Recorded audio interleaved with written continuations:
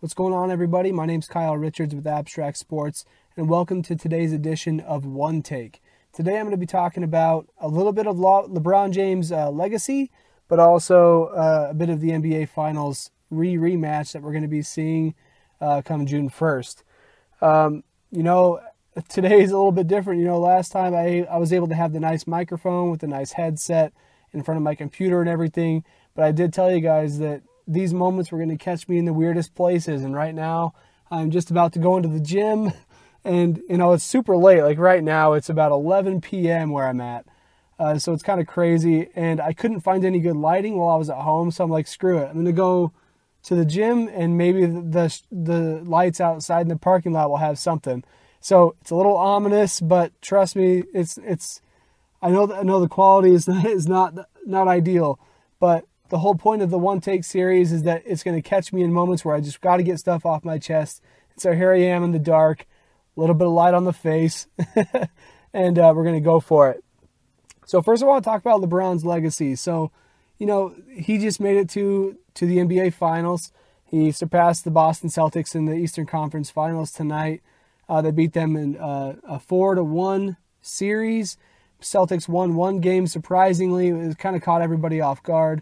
But really, LeBron he played normal throughout the entire series, except for the one game that they lost against the Celtics, where he shot 4 for 11, had like 11 points or something like that. Apparently, he was lethargic. Some teammates said that he had a little bug going on. That could have contributed to that. But nonetheless, they still make it to the NBA Finals, going against the Golden State Warriors again. Before we get to that matchup, there's been a lot of talk around LeBron chasing his ghost of Michael Jordan. He's mentioned it before in the media where he says he's chasing the ghost in Chicago. And that's the whole point of our category on Abstract Sports blog, of chasing the ghost. I feel like everybody has a ghost that they're chasing in their life, whether it's in sports or like in your particular field of choice. I'm a web designer. I try to do certain things that make me the best designer I can be. And I feel like everybody in their professional field does the same thing. So, but in LeBron's case where he's chasing the ghost, tonight he surpassed Michael Jordan, the GOAT, the GOAT, quote unquote, the GOAT, for the most points scored in postseason history. So LeBron is now at the top of that list. He is currently the age of 32. But the weird thing is, he came out of high school, so he has 4 years on Michael Jordan in terms of age at that point in his career. But he passed Michael Jordan for the number one spot in playoff points scored after playing. This is LeBron's 14th season. MJ played 15 seasons, so that kind of gives you a little bit of a gauge. But then again, Michael Jordan also scored that many points in his postseason career in like 172 games, 175. It's somewhere in there.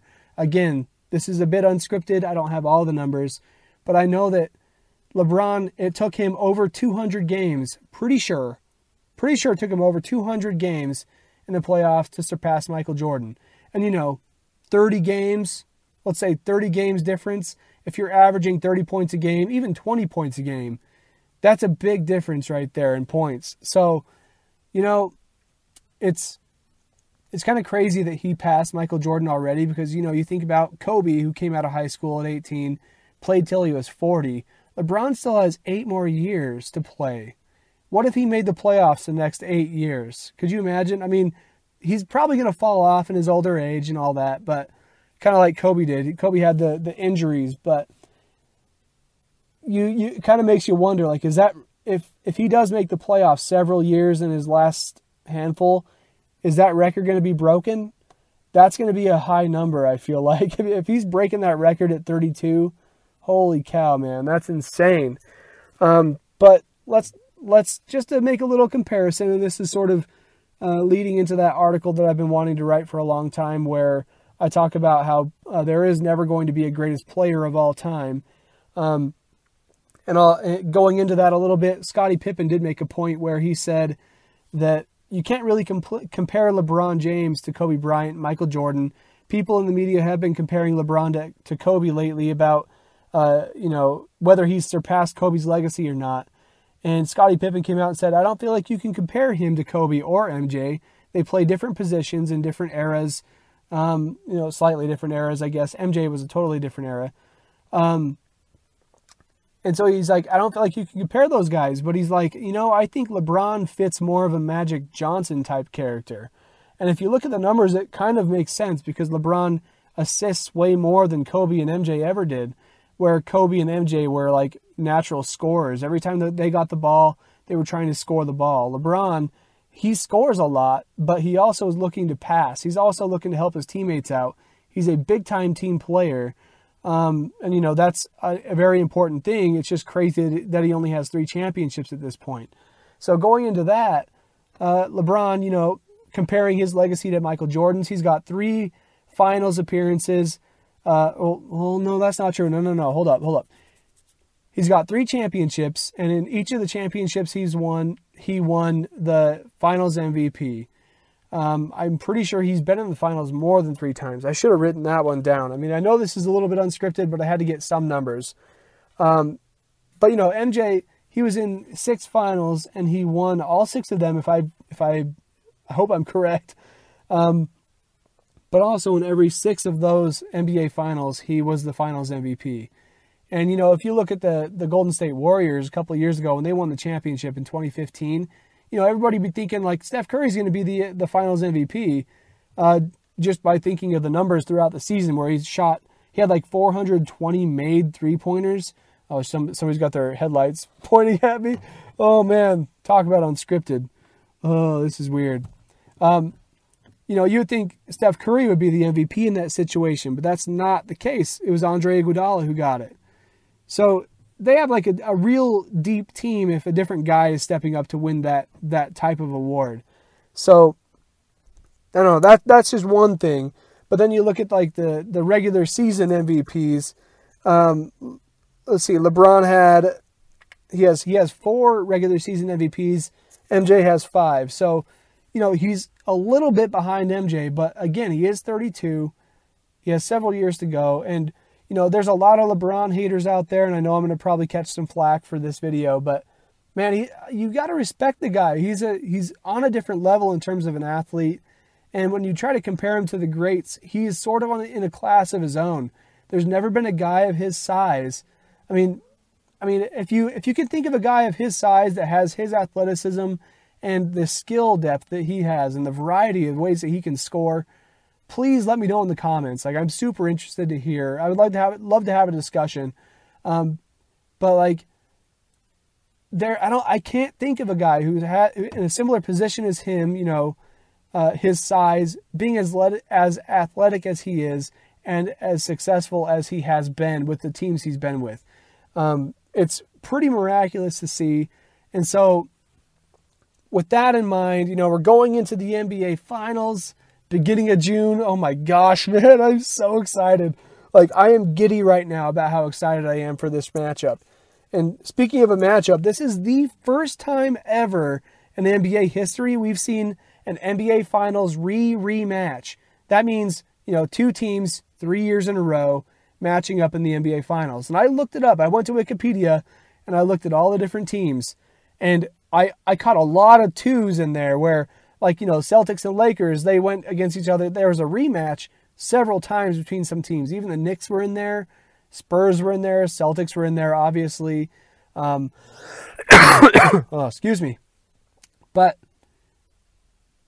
we've never seen a rematch in the NBA Finals, which is one thing I'm extremely looking forward to. And so some of the drama surrounding that recently, Tyronn Lue came out and said that the Celtics are harder to guard than the Warriors because they have a lot more variety in their plays, whereas the Warriors are like run and gun, kind of quick pace. That's pretty much all they are. And then Mike Brown comes back and he's got his opinion. That's cute.